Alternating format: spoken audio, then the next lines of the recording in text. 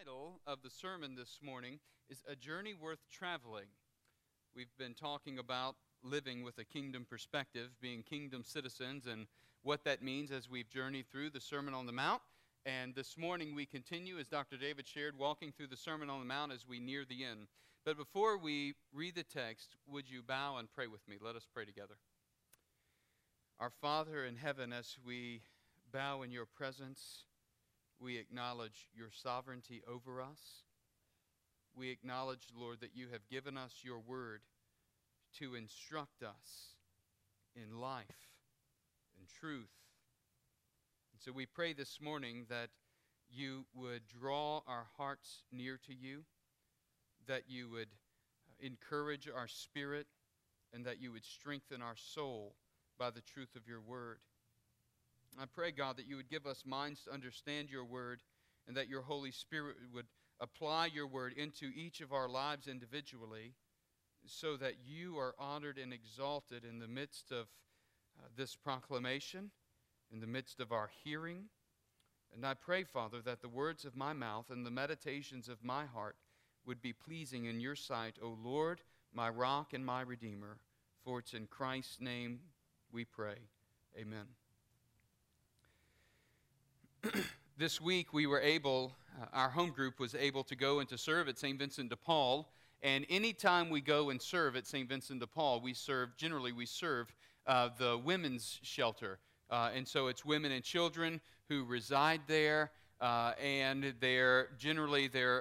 they've either undergone some hardship, such as a fire that has taken their house, and this is the last place that they're able to go, or they simply don't have a home and they've moved to the city. And so anytime we go, there's a wide range of ages, from infants all the way up through elderly ladies. And so when we go, we feed, we bring food, and then we also share the gospel. And so this is really a high point of going and visiting with these women, because we're able just to kind of sit down with them. And half of our home group, or the ones that come, they take all the children off on one side of the room. It's just one big room, okay? And they take the children on one side, and we kind of stay on the other. And we just do a Bible study and share the gospel and talk to them about God's word and what it means to live as kingdom citizens. And so as we've been walking through the Sermon on the Mount, I've taken opportunity the last couple of times to share from particular passages in the Sermon on the Mount. And this past week, we talked about Matthew chapter 7, verses 1 through 6. We talked about the particular circumstance and situation they found themselves in, and how easy it would be for them to look at others and judge. Maybe that someone would be looking down on them, or vice versa.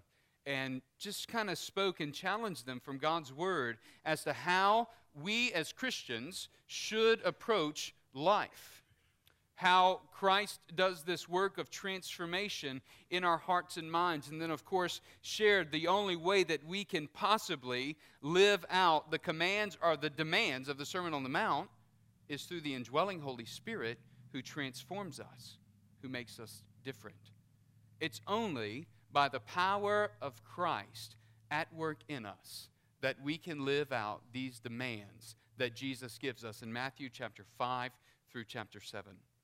Honestly, it's only through the power and the transforming work of Christ by His Holy Spirit that we can live under any of God's word and uphold God's word.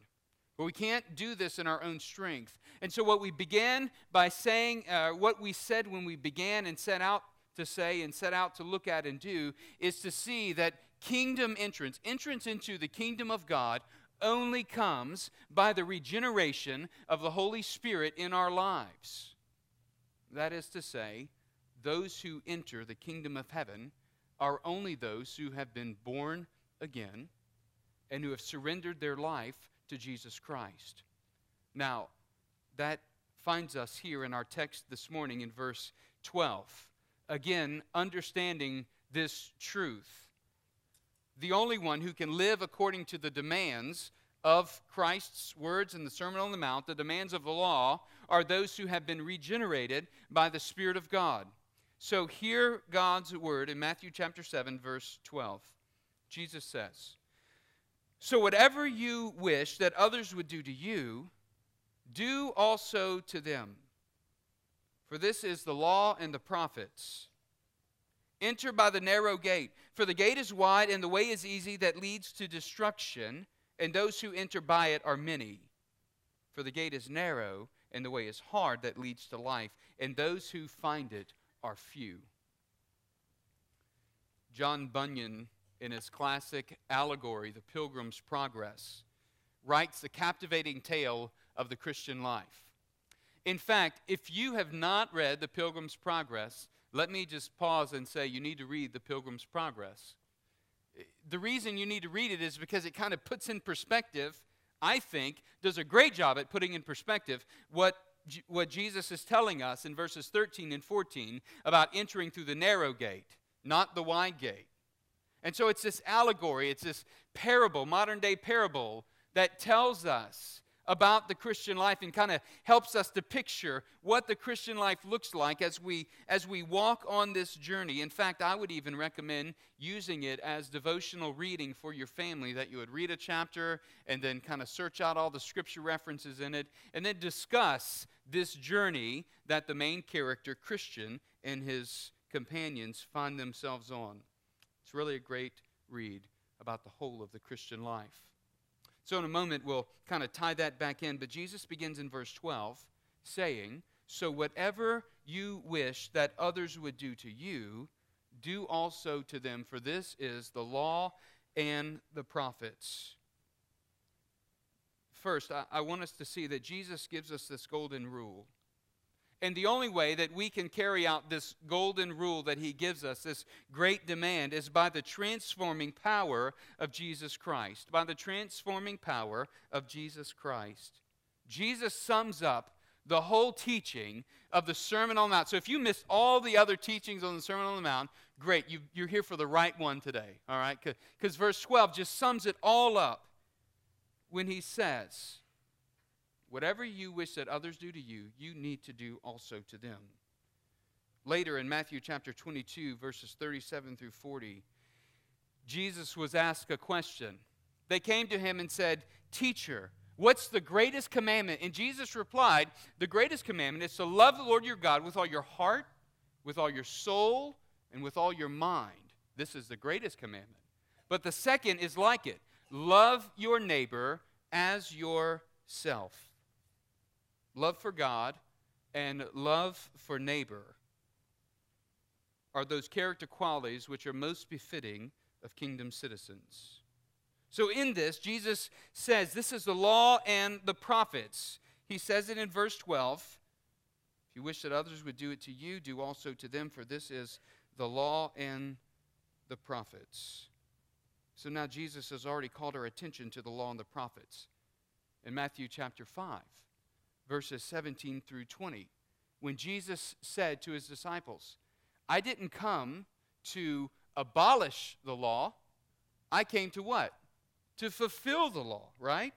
He says, I came to fulfill. I didn't come to abolish the law and the prophets. I came to fulfill them. And then he calls his disciples to live with this surpassing righteousness. Chapter 5, verse 20. Verse 20. For I tell you, unless your righteousness exceeds that of the scribes and the Pharisees, you will never enter the kingdom of heaven, he says. And so Jesus is calling his disciples, his kingdom citizens, those who have said, we're going to follow you, those who call themselves Christians. He's calling them to a life of surpassing righteousness. Now, way back when we walked through chapter 5, we said this was calling us to something of deep obedience. Deep obedience from the heart where we long to serve and follow Christ. And with everything in us, we make our lives about following Christ. So it's incumbent upon disciples of Jesus to live righteously and not to live foolishly. Jesus has been careful throughout the entire Sermon on the Mount to define righteous living. Even to say that those who are not righteous will never enter the kingdom of heaven. And so here's the deal, the golden rule. Do unto others as you would have them do unto you. The golden rule presents a problem for the worldly man. It even presents a problem for the righteous man, or the religious man, rather. The problem is that for these men who are worldly or who simply are religious, they're not dependent on God, but rather dependent on self. The demands of the Sermon on the Mount are utterly unattainable for humanity because of the selfish, sinful desires that are within me. I can't live in this way. It is inconsistent with who I am internally. But for the power and the work of Christ, when He transforms me, when He changes me, I'm powerless to live according to God's law outside of the Holy Spirit at work within me. So here's the thing. The law that he's talking about here, this law condemns us under sin.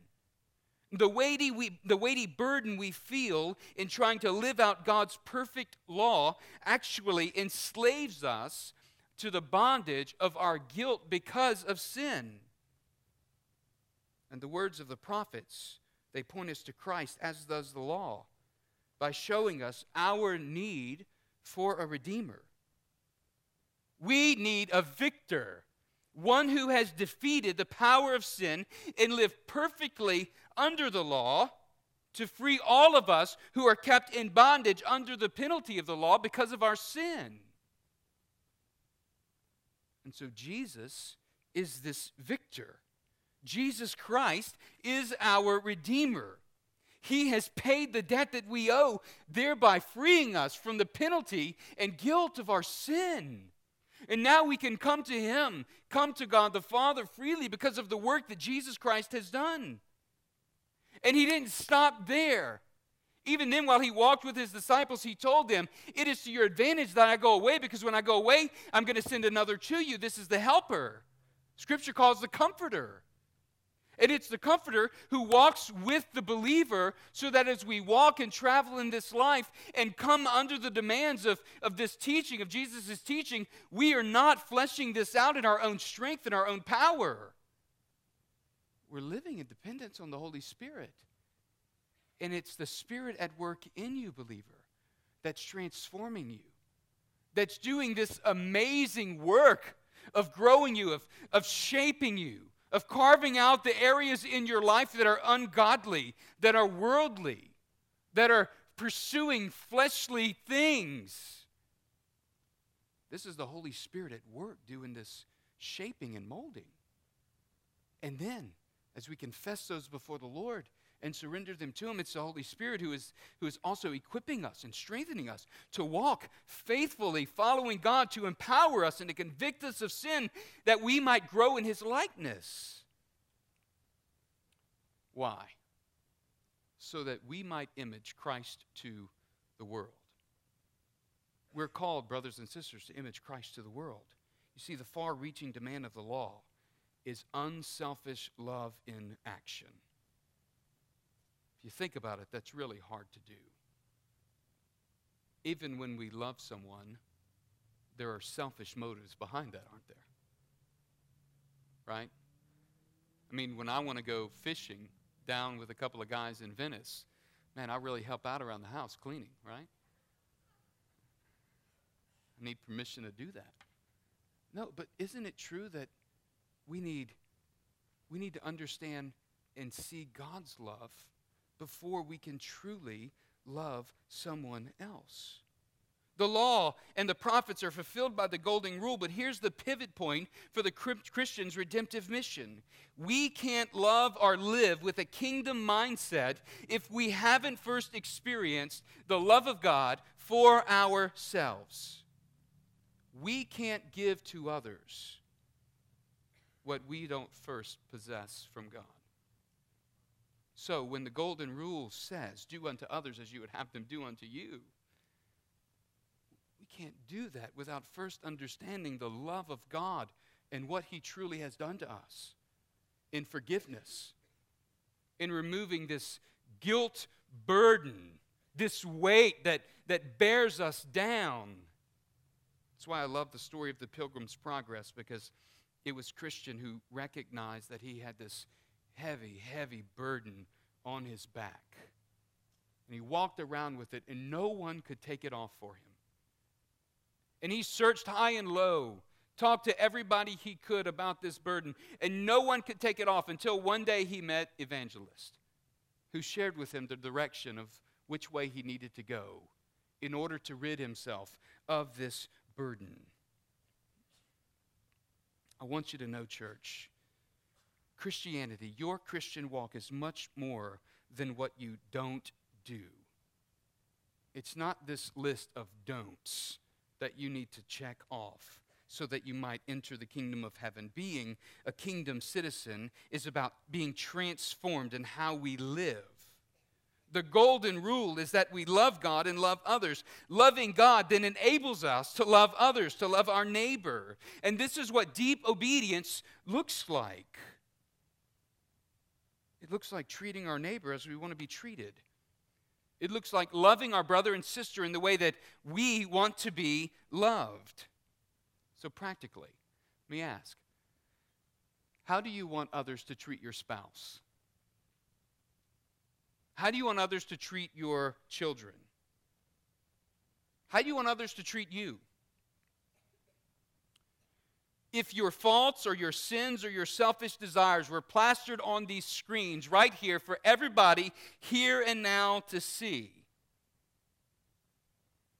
how would you want the community of faith that you belong to respond? How would you want them to treat you? What would you consider to be the right way to approach you with the log or maybe the speck that is in your eye? How would you most feel loved? How would you be undergirded with this compassion that says, look, we're for your godliness, we're for your holy, we're for your holiness, we're for your purity in Christ. We're coming to you in support and out of love. How would you receive that? What would make you feel as though you were being helped and not beat down? I'm sure that we could continue with these kind of introspective questions for the remainder of our time, but I think we get the point, right? The way that we want to be treated by others is the way that we ought to be ready and willing to graciously and mercifully treat others. Now take those thoughts of how you would be helped and consider others. Consider your brothers and sisters in the faith and do the same for them. Be gracious and merciful and loving and compassionate. You see, the Christian life is always concerned with others. God's redemptive mission through Christ is being worked out through the church, through you, believer, through each and every one of us. Righteousness and holiness and love and fairness and equity and justice and grace and mercy. These are the hallmark characteristics of kingdom citizens. And so it is the saving power of the cross of Christ that brings us to new life. And it's by deep obedience through the ministry of the Holy Spirit that we are transformed from who we were to who God intends us to be. This is what Paul says in 2 Corinthians chapter 3, verse 18. And we all, with unveiled face, beholding the glory of the Lord, listen, we are being transformed into the same image from one degree of glory to another. For this comes from the Lord who is the Spirit. And so Jesus says, in the way that you want to be treated, treat one another. When you do this, this is fulfilling the law and the prophets. The only way we do this, brothers and sisters, is by the indwelling power of the Holy Spirit. Only God can equip you to live such a life. Only the Holy Spirit can empower you to live in such a way that you're responding this way to others, to neighbors, with love, with God's love. In the remainder of the Sermon on the Mount, from verses 13 through verse 27, Jesus kind of turns a corner. He says, okay, so here sums up the teaching. Now get this. A choice has to be made. A decision has to be taken. And so in verses 13 through 27, Jesus is saying the kingdom has to be entered. And he closes the Sermon on the Mount with a series of twos. And so first there are two paths, then there are two trees and two fruits, then there are two destinations or outcomes or consequences. There are two houses and two foundations. And so what Jesus is saying is, it's not enough, believer, just to hear. It's not enough, person, just to hear God's word. There must be action that follows. We have to make a decision. And so in James 1:22, James says, but be doers of the word and not hearers only, deceiving yourselves. In verses 13 and 14, we see the first pair of twos. Those are two paths. And these two paths, first in verse 13, Jesus says, enter by the narrow gate, for the gate is wide and the way is easy that leads to destruction, and those who enter by it are many. First, we see the easy way of little cost. You know, the paradigm here is the easy way of little cost is actually the way that costs everything. But according to the world, from the worldly perspective, from a worldly mindset and point of view, the easy way is a way of little cost. There's a powerful image that Jesus gives us here in verse 13. And it's as if you're pulling up to this 6-lane expressway. It's wide and it's open. And traffic is flowing. People are flowing through this expressway, going 100 miles an hour, just going fast. And there are no roadblocks. It's easy. It's smooth. It's this easy way. It's wide open. And there are masses and throngs of people on this journey. These two paths represent the journey of life. And there are those who enter by the narrow way, but first we see those who have entered on the wide way. They've entered through the wide gate, and they're walking with ease. Why is the wide gate easy? Well, simply because there's no self-denial on the wide way. There's no denial of the flesh, no denial of selfish pleasures, no denial of submission, or no submission to God's will, no denial of self-will. It's because on this way, the mantra is, I'm the captain of my own soul. I decide my path. I decide what I'm doing. I decide what I want. On this wide path, you don't have to admit spiritual depravity or mourn over sin or admit your wickedness or face your own evil or even admit that there is in fact a God. You don't have to deal with the hard questions of life. It's the easy way because there are many friends on this road to come alongside you and bring you along in this way. One of the other things about this easy path is the language is different. Everything's relative. Truth is relative. Truth and beliefs are not about convictions, but they're about feelings. Feelings direct the way in which we go. People don't say, I believe, but instead they say, I feel. The wisdom of the world is reflected on this road. And as the unsuspecting traveler proceeds further and further down the highway, the signposts read things like, make your own way. Where is God? You're good enough. You deserve it. Take care of you. Assert your feelings. Truth is what you want it to be. But what Jesus is saying is that this wide way, it is the way of deception. In fact, in 2 Corinthians 4:4, Paul speaks about the very deception of the enemy that blinds the eyes of this world. In fact, it says, in their case, the God of this world has blinded the minds of unbelievers to keep them from seeing the light of the gospel of the glory of Christ, who is the image of God. See, the problem with this easy way is that while there are many people on it, it abruptly ends at the abyss of destruction. Look at what he says, for the gate is wide and the way is easy that leads to destruction, and those who enter by it are many. and all the travelers, the masses that are on the wide way, traveling down the wide, easy road, barrel off into the destruction, unaware of what's coming, unaware that like an unfinished bridge, the wide lane just ends.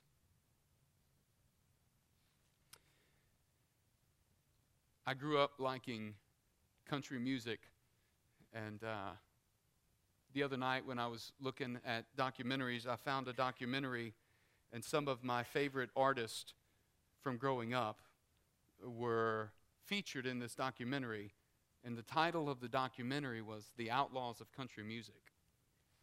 And so I decided I was going to watch The Outlaws of Country Music and see what the documentary was all about. So the guys that were listed on there were Willie Nelson and Waylon Jennings and David Allan Coe and George Jones, Johnny Cash, and a few others. And as I sat there and listened, I listened in unbelief. I listened in unbelief because the lifestyle that these guys had lived was touted as admirable, like they had arrived. And like somehow, even at the end of their lives, for those who had passed away, they had achieved some immortal status as they were living on in their music and the experiences that they had written about, the hardship of their life in one sense. And the whole time I watched it, I was thinking, where's the redemption? What's the glory in this? What's the glory in celebrating wild, fast, and loose living when at the end of the road it's just destruction? It just barrels off into the abyss of destruction. Begin thinking, these guys are real. They're like you and me, going through life, following this wide road. I wonder if anybody was put in their path to give them the sign that says eternal life this way.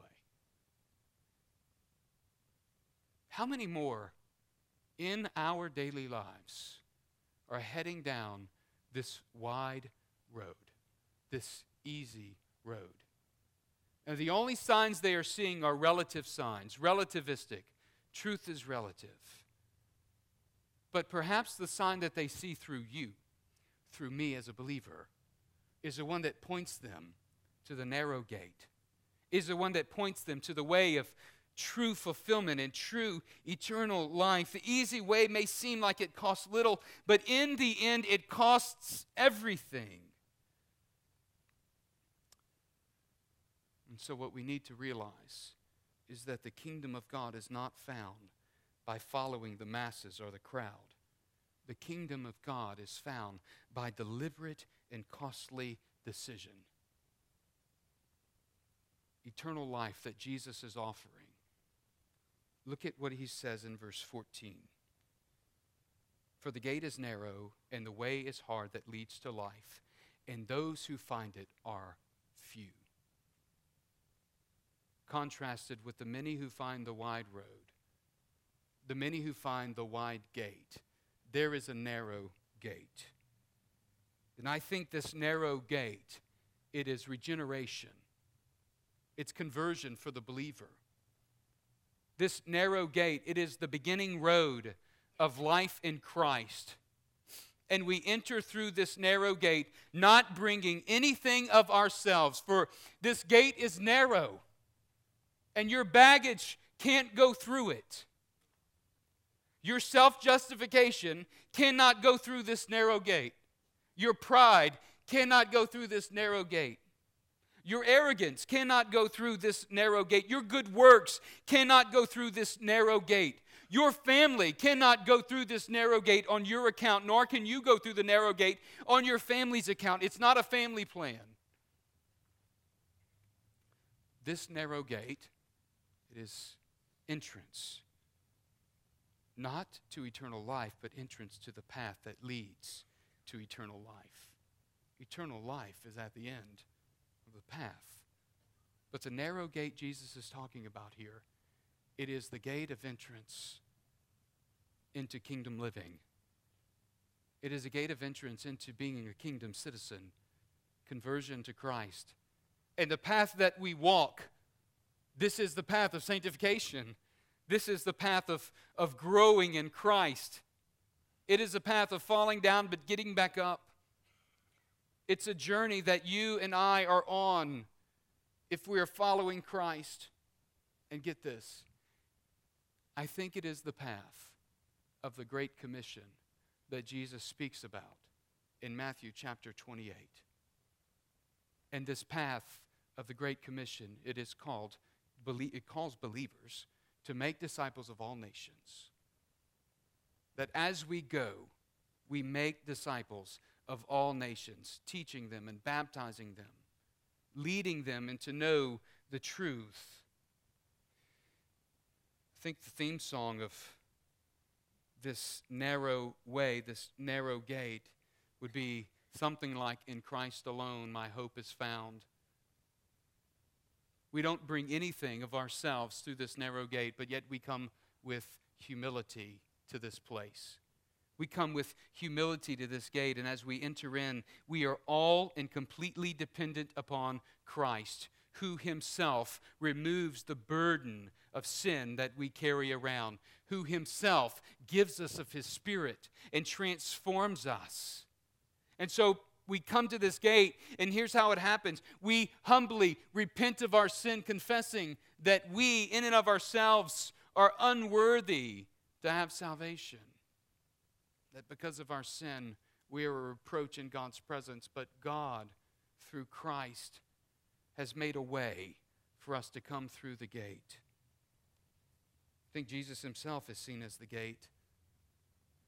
He's the path to life. And going through this very, very narrow gate, we even see in John's gospel where Jesus says, "I am the door to the sheepfold. I am the gate," is what he's saying. He says in John 14, "I am the way, the truth, and the life, and no one comes to the Father except through me." In the Pilgrim's Progress, Christian and faithful journeyed through the gate, and they were journeying on a heavenward journey. They were going to the celestial city. And as they were going to the celestial city, they came to a town called Vanity Fair. This town called Vanity Fair was a town where all things seemed to be great on the outside, but inside, everyone there was a ravenous wolf, looking to destroy those who came through their town who were not of the same mindset as them. The interesting thing about this path that Christian and faithful were on at this point is that they could not go around the town. They had to go straight through the town. There was no alternate path on their way to the celestial city. They had to journey through that town. They knew that what awaited them possibly were beatings and imprisonment and mocking and being hated and being locked up and persecuted. But they ended up journeying through the town. What's interesting to me about the parallel for the Christian life is we enter this narrow road, but it doesn't mean we stop living.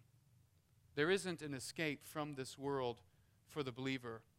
But as we walk down this narrow road, there are many temptations that the believer faces. And as we follow this path, verse 14, the gate is narrow and the way is hard that leads to life. This word for hard, it is the word for persecution. It's the word for difficulty. And one of the things that we see throughout the believer's life as we travel is that we encounter difficult times, we encounter persecution, we encounter hardships, we have struggles, we have trials that we walk through, be it that which attacks us from the inside, cancer which causes our faith to draw near to God and for us to be strengthened, or that which comes at us from the outside, the being shunned because of our faith, even being persecuted, like in Acts chapter 14 when Paul and Barnabas were preaching the gospel. And Paul was stoned and left for dead, but it says, what did he do? He got up, he went back into the city and preached the gospel. And he said that we must enter the kingdom of heaven through many sufferings and persecutions. We don't know persecution in our country like many of our brothers and sisters in the persecuted church know in their countries. But let me encourage us in this church. I'm not encouraging us to go out and look for persecution, but I am encouraging us to be bold about walking this hard way, to be bold about standing up for Christ. I am encouraging us and challenging us to be faithful with our words, to speak the truth of God's word, even to stand up in the midst of a relativistic culture and to say this is the truth of God's word, and to live faithfully according to it. The narrow gate leads to the path of life. And at the end of this path is eternal life. This path is the path of discipleship. It is the path for every believer who confesses faith in the Lord Jesus Christ. The path is not optional. Bill Mounts said, "The church is full of people who think the gate is necessary and the path is optional." This perspective of, I'm going to take the front seat on earth and then I'm going to take a back seat in heaven. I'm going to settle for a house at the bottom of the hill, not the mansion on top of the hilltop. It's kind of our approach a lot of times when it comes to this perspective. And we have this bad euphemism that says, once saved, always saved for the Christian life. Just because our name is on a church roll, it doesn't mean that we have eternal security. I want us to hear that. It doesn't mean, just because we attend church, it doesn't mean that we have eternal security. It doesn't mean that we have fire insurance. Faith that Jesus is speaking about, it is faith that is persistent. It's faith that continues on.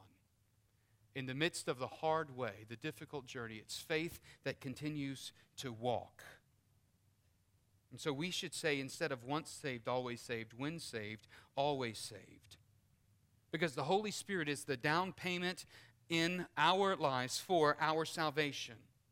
So that when we are justified, Romans chapter 8, that Pastor Andrew spoke about earlier, when we are justified, we're on this road to being sanctified. When we're regenerated, then we're justified before God, then we're sanctified ultimately and glorified ultimately. So this path is the path of discipleship. It's the path about sanctification. I was going to use this video, but I'll just tell you about it instead. There was a video that I saw on the internet. It was on a Facebook link. I don't know who posted it. But it said, your sanctification, all right? And the video was of a gentleman who gets on the escalator, and he starts going up. The escalator's going up, and one foot keeps getting further and further away. And then he kind of backs down, and he gets back up, and he gets another foot on, and it keeps going further and further up. And finally, he just loses his balance, and he falls. And then he kind of rolls down the escalator, but at the same time, he keeps going up, right? And then he kind of rolls back down a little bit more. Finally, he gets up, and he loses his balance again, and he falls again. And then he starts going back up, and then the video cuts off. But you can imagine how that pictures your sanctification. At least it pictures mine, right? I'm on this path. I'm walking with Christ, and I'm walking this narrow way. And I'm feeling good about some spiritual victories that I've had in my life. And then all of a sudden, pride sets in, and I stumble, and I fall. And then I'm left in this guilt and despair, thinking, how in the world could I go from being so zealous for Christ to being such a failure? That's like our sanctification. The Holy Spirit will keep you, believer. He will not let you fall. God's hand is upon you and holding you. But hear the challenge of the text. Enter by the narrow gate, For the gate is wide, and the way is easy that leads to destruction, and those who enter by it are many. For the gate is narrow, and the way is hard that leads to life, and those who find it are few. You see, the journey worth traveling is the narrow gate, the narrow way. Believer, you will not reach the end of your journey of the difficult road and wish for anything that you have suffered without. The fleeting fleshly pleasures that we have abnegated for the call of Christ will only serve to enhance the glory of our being with Christ for eternity. Keep walking the path that you've entered through the narrow gate. Don't get sidetracked. Keep your eyes focused on the prize, on the end, and keep walking. That's our challenge as a church. Perhaps there's someone here this morning who says, I've been walking down the wide road, and for me, it's time to enter the narrow gate. I want you to know, if that's you, if you sense God calling you and leading you to salvation, to surrender your life to Him, to enter the narrow gate and begin this path of discipleship, I want you to know that I'm here to talk with you about what that means and to pray with you about what that means. And I'll be down front if you'd like for me to pray with you now. I would love to do that. If you want to catch me after service and talk to me about what it means to be a believer in Jesus Christ, to surrender your life to Him and enter the narrow gate, I want you to know I'm available, and I would love to talk to you about what it means to follow Jesus Christ and surrender your life to Him. Believer, maybe for you, this road of discipleship is one that you've been stumbling on. This road of sanctification has got you down. You're in despair, even guilt right now. Perhaps for you, there's the need to confess some things before the Lord. Perhaps for you, there's the need to commit some things to the Lord. However the Lord is leading you this morning, I want you to respond as God leads you and surrender those areas in your life that maybe you haven't relinquished control or that you've regripped with your own control. Let us pray. Our Father in heaven, thank you for Jesus Christ, our salvation, your Son. Thank you for the good deposit of your Holy Spirit in our life that keeps us in the midst of our failings, in the midst of our stumblings. Father, would you equip us and encourage us? Would you strengthen us to walk in your way, the good way, the right way? Though it be hard, Lord, strengthen us by your Holy Spirit. Strengthen us by brothers and sisters walking with us in the journey. And Father, I pray for any here this morning who are struggling to surrender control of their own life, that you might draw them near to you, that you by your Holy Spirit might work in such a way as to remove those blinders which Satan, our enemy, the enemy of the world, has placed over their eyes. I pray, God, that by your Holy Spirit you would work powerfully to draw men and women, boys and girls, to yourself for your glory, for our good. It's in Christ's name we pray. Amen. Would you stand?